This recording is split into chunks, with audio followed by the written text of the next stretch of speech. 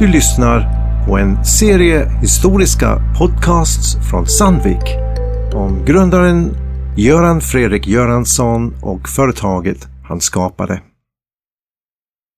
Avsnitt 3. Sista avsnittet. Konkursen och efterspelet. Jag heter Phil Etheridge. Och jag heter Carina Dahlberg. Fredrik hade fått Bessemer-processen att fungera och byggt både en ny fabrik i Sandviken och ett fungerande samhälle som inkluderade en skola för arbetarnas barn. Men stora lån och för lite inkomst visade sig till slut för mycket för det nya bolaget, och både Höga, järn och stål AB och Fredrik personligen gick i konkurs. Ja, det var faktiskt så illa att produktionen avbröts 1866 och familjen Göransson förlorade företaget, och fabrikerna fick man hyra ut till de engelska fordringsägarna som hette Thomson & Bona. Det såg verkligen ut som allt var på väg att gå om intet, men sönerna Ernst och Anders Henrik, de hyrde masugnen i Esken, och eftersom de hade hjälpt till så kunde de fortsätta att producera stål. Och för att försörja sig själv och sin familj så fick Fredrik arbeta som försäljningsagent, och han hjälpte flera företag med sin kompetens som entreprenör, och det som vi berättade om i förra podden. Det var ett frustrerande år med andra ord. Ja, 1866 var ett frustrerande år, och likaså 1867 blev det inte bättre för någon som arbetade i Sandviken. Till och med skörden var dålig det här året, och den följande vintern blev otroligt sträng. Och för att få en möjlighet att kunna behålla anställda och för familjerna faktiskt att överleva, så fick de arbeta inom jordbruket som också var en del utav företaget. Och så fanns det en form av hjälparbete som alla kunde delta i, även kvinnor och barn. Och då så var det så att man plockade skrot från slagghögarna, och sen så tog man dem till Höga för återsmältning. Och det här var säkert inte det säkraste eller hälsosammaste arbetet, men det satte mat på bordet i alla fall. Men en familj kunde det inte varit lätt att bara packa upp och flytta, liksom. Att gå var och gör vad. Även idag skulle det vara ett problem. Men att etablera företaget hade kostat otroligt mycket. Ja, och ända från början så hade företaget väckt stor uppmärksamhet. Det var många långa artiklar som hade skrivits om fabriken i Sandviken. Och det fanns alltid någon från pressen där för att se om de kunde snappa upp något spännande som hände. Ja, och en konkurs var naturligtvis stora nyheter. Ja, absolut. Nåväl, de flesta var beklagliga och sympatiska. Och några kallade det till och med för en nationell katastrof. Under de föregående åren så byggde man upp något nästan mytiskt kring Göransson, Bessemer-processen och fabriken i Sandviken. Och många trodde faktiskt att det fanns något övernaturligt eller någon form av ond maktkamp bakom företagets öde. Det var faktiskt tal om engelska intriger och göteborgsk svartsjuka, eftersom den huvudsakliga konkurrensen kom från de här ställena. Men det fanns tecken på att konkursen inte var enbart av ondo. Alltså. Högbo företagsägande var komplext med lån från många källor, både svenska och engelska. Så det var bara en fråga om tid innan någonting var tvungen att förändras i vilket fall. Och kunde dessa stora lån ha betalats tillbaka inom rimlig tid? Antagligen inte. Men konkursen tvingade det, jag tror. Ja, och Fredriks äldste son, Anders Henrik, som ju bara var 23 år vid tidpunkten för konkursen, Han blev tvungen att ta ett väldigt stort ansvar. Och ser man på det så här i efterhand så måste det ha varit väldigt viktigt för hans personliga utveckling när han sen blev chef och ledare för företaget under senare år. Men under tiden skulle Högbobolaget säljas på auktion och framtiden såg oerhört mörkt ut. Ja, det var inte möjligt för Göransson-familjen att köpa tillbaka företaget på auktion. De hade inga medel för det eftersom Fredrik hade lagt hela sitt kapital och förmögenhet till att utveckla Bessemer-metoden. Auktionsdatumet försenades också flera gånger, men slutligen den 12 maj 1868 så ägde den rum. Och köparen blev Gävle-Dala hypoteksförening, vilken var en av de största fordringsägarna i Högbo järn- och stålkonkursen. Och det var där för att driva försäljningspriset så högt som möjligt genom att bjuda mot konkurrenterna. Men av misstag så råkar de faktiskt köpa företaget. Ja, det var en otroligt udda händelse. Kan du berätta mer om det? Ja, och resultatet av den här händelsen var att Göransson-familjen i alla fall kunde köpa tillbaka företaget. Det var nämligen så att representanter från Gävle-Dala hypoteksförening var ganska kortväxt. Och på plats var också en av styrelsemedlemmarna som hette Wilhelm Elfbrink. Och av någon anledning så stod de inte tillsammans. Och Elfbrink, han kunde inte se agenten varifrån han stod. Så därför trodde han att han var ensam att bjuda mot konkurrensen. Den engelska och Göteborgsbolagen som vi nämnde tidigare. Och planen var ju att driva upp priset så högt som möjligt. Så att en av konkurrenterna skulle köpa det. Men mot slutet av buden så felkalkylerade han räknade helt enkelt fel. Och han vann auktionen. Det låter som en fars. Ja, en dålig fars. Ja, det här måste ju ha varit en otrolig överraskning för Gävle-Dala hypoteksförening. För de visste ju ingenting om att driva stålverk. Och det här ledde i sin tur slutligen till att familjen Göransson faktiskt kunde köpa tillbaka företaget. Kanske ska jag säga det också att Elfbrink och Fredriks svärfar, Daniel Elfstrand, de var kusiner. Så att det här var familjer som kände varandra. Och man brukar ju säga att blod är alltid tjockare än vatten. Ja. Hur som helst, i november samma år så var det så att företaget kunde återstarta. Och då under namnet Sandvikens järnverk. Och det var Anders Henrik Göransson som ledde företaget. Ja, och Fredrik själv, han kunde inte sitta på den nya bolagets styrelse på grund av sin personliga konkurs. Precis, det var inte tillåtet. Och Anders Henrik blev vd eller brukspatron som han kallades. Men bakom kulisserna så var Fredrik den riktiga ledaren.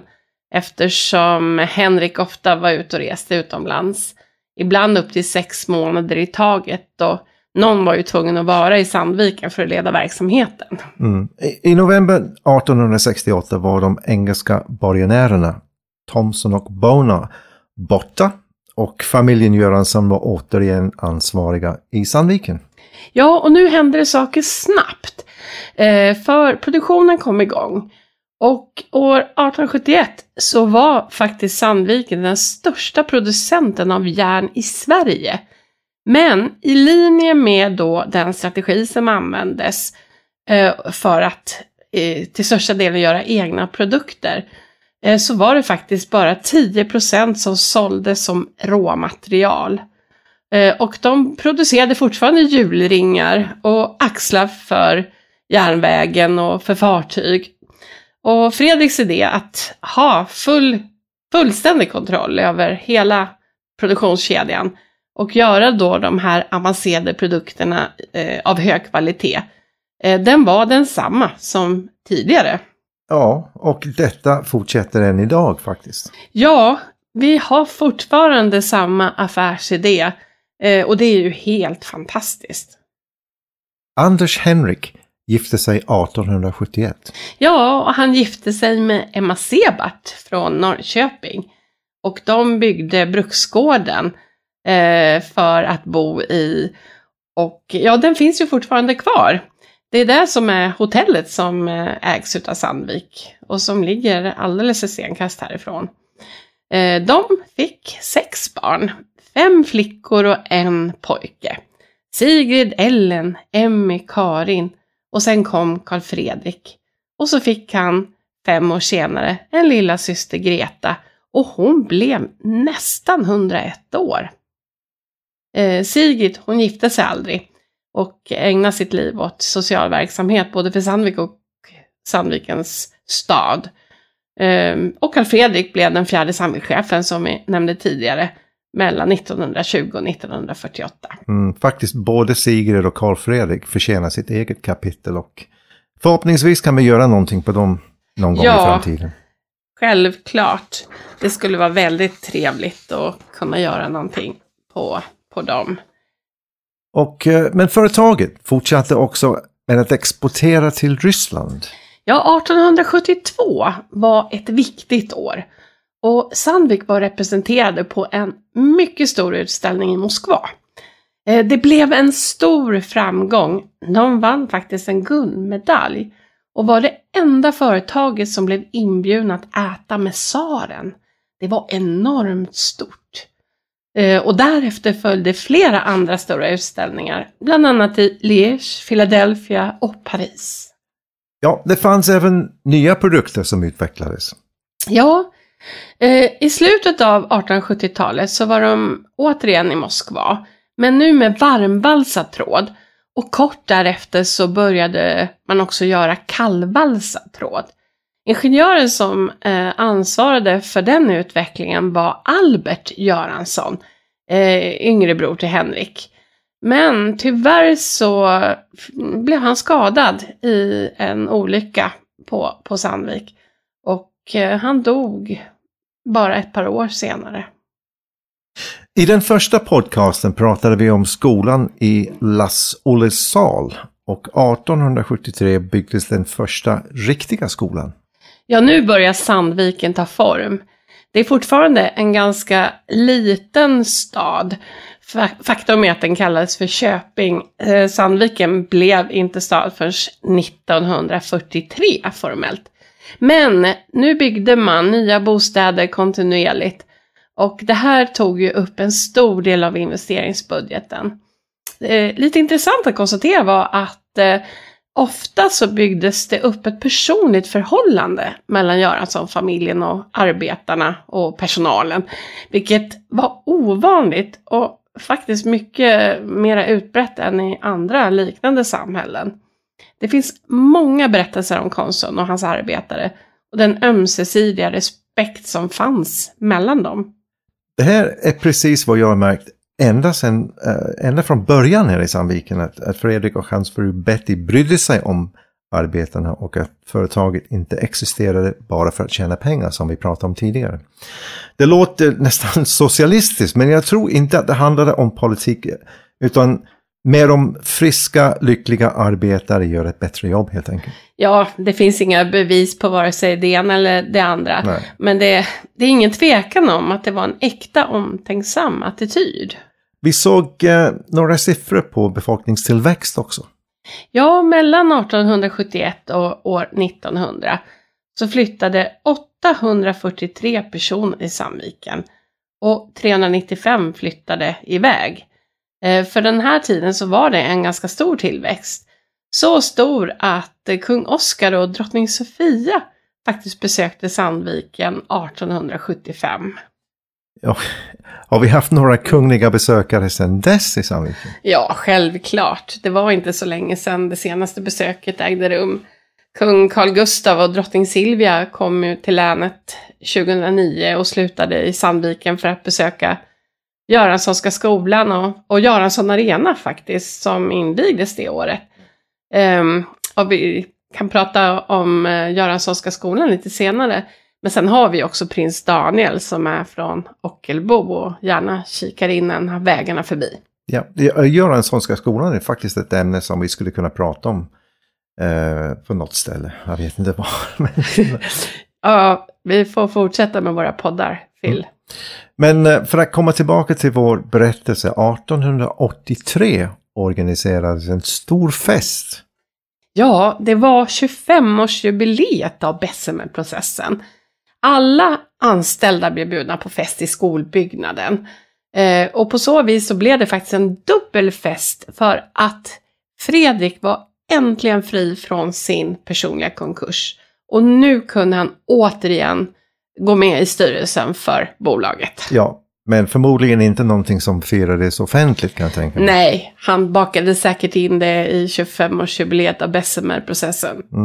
Nu kom det en ny produkt på marknaden, vilket hade stor betydelse. Idag har vi ingen tillverkning, men möjligen den som saknas mest och vilken Sandvik var mest känd för. Och det var sågar. Jag har fortfarande ett par Sandvik-sågar hemma och till och med blev frågad om dem då och då. Från många ställen runt om i världen, särskilt faktiskt från USA. Ja, det är faktiskt samma här. Sågarna kom in. En annan 1870-talsprodukt som Sandvik var känd för var spröt för paraplyer. Och den här produkten dominerade helt och hållet trådavdelningen. I själva verket dominerade Sandviks paraplyspröt världsmarknaden under en tid. Ja. De startade också produktion av kallvalsade band på 1880-talet och expansionen av den varmvalsade banden och tekniken gav dem möjlighet att börja producera rör, vilket givetvis var den största eller är den största produkten nu. Ja, men så är det. Men konkurrensen blev också mycket hårdare. Sen Fredrik träffade Sir Henry Bessemer en sista gång, eller hur? Ja, någon gång under 1890-talet så publicerade Bessemer en artikel som inte nämnde Fredrik vid namn. Ingenting om hans ansträngningar för att få Bessemer-processen att fungera. Och det måste naturligtvis ha varit en stor besvikelse. Ja, det är faktiskt rätt otroligt att han inte gjorde det. Ja, det verkligen. Vi kan ju nämna några utmärkelser i alla fall som han fick. Fredrik blev medlem av Kungliga Vetenskapsakademin 1898. Och våren 1900 så blev han hedersdoktor vid Uppsala universitet. Men tyvärr så han inte hämta den här utmärkelsen eftersom den 12 maj år 1900 blev hans dödsdag. Han gick bort till lunginflammation i en ålder av 81 år. Och här är vi i den stora entrén på Sandviks gamla huvudkontor i Sandviken. Carina, du hittade också ett tidningsurklipp från den 18 maj 1900 om begravningen. Det verkar som om att alla i Sandviken var där tillsammans med många inbjudna gäster och processionen måste ha varit imponerande. Familjen kom först, följt av gästerna, Sandviks tjänstemän, därefter arbetarna i ordning efter hur länge de varit anställda. På ömse sidor om vägen till kyrkan bildade skolbarnen häck. Och prästen Fryklund höll ett långt och innerligt gryftetal och var överflödig med beröm av Fredrik. Ja, prästen uttryckte vad alla ville höra om Fredriks betydande ansträngningar. Både inom industrin och för Sandviken. Tack vare sina gåvor, sina kunskaper, äkta intresse och outtröttliga energi. Att det inte bara var hans närmaste som tyckte om honom, utan också det som kom i kontakt med honom. För att citera direkt från prästens tal. Om hans välvilliga sinnelag kunna alla hans underlydande avgiva vittnesbörd. Och för att fortsätta, med honom kunde även den ringaste arbetare alltid räkna med ett öppet öra och ett deltagande hjärta för sina bekymmer och med fullt förtroende lämna dem i hans händer.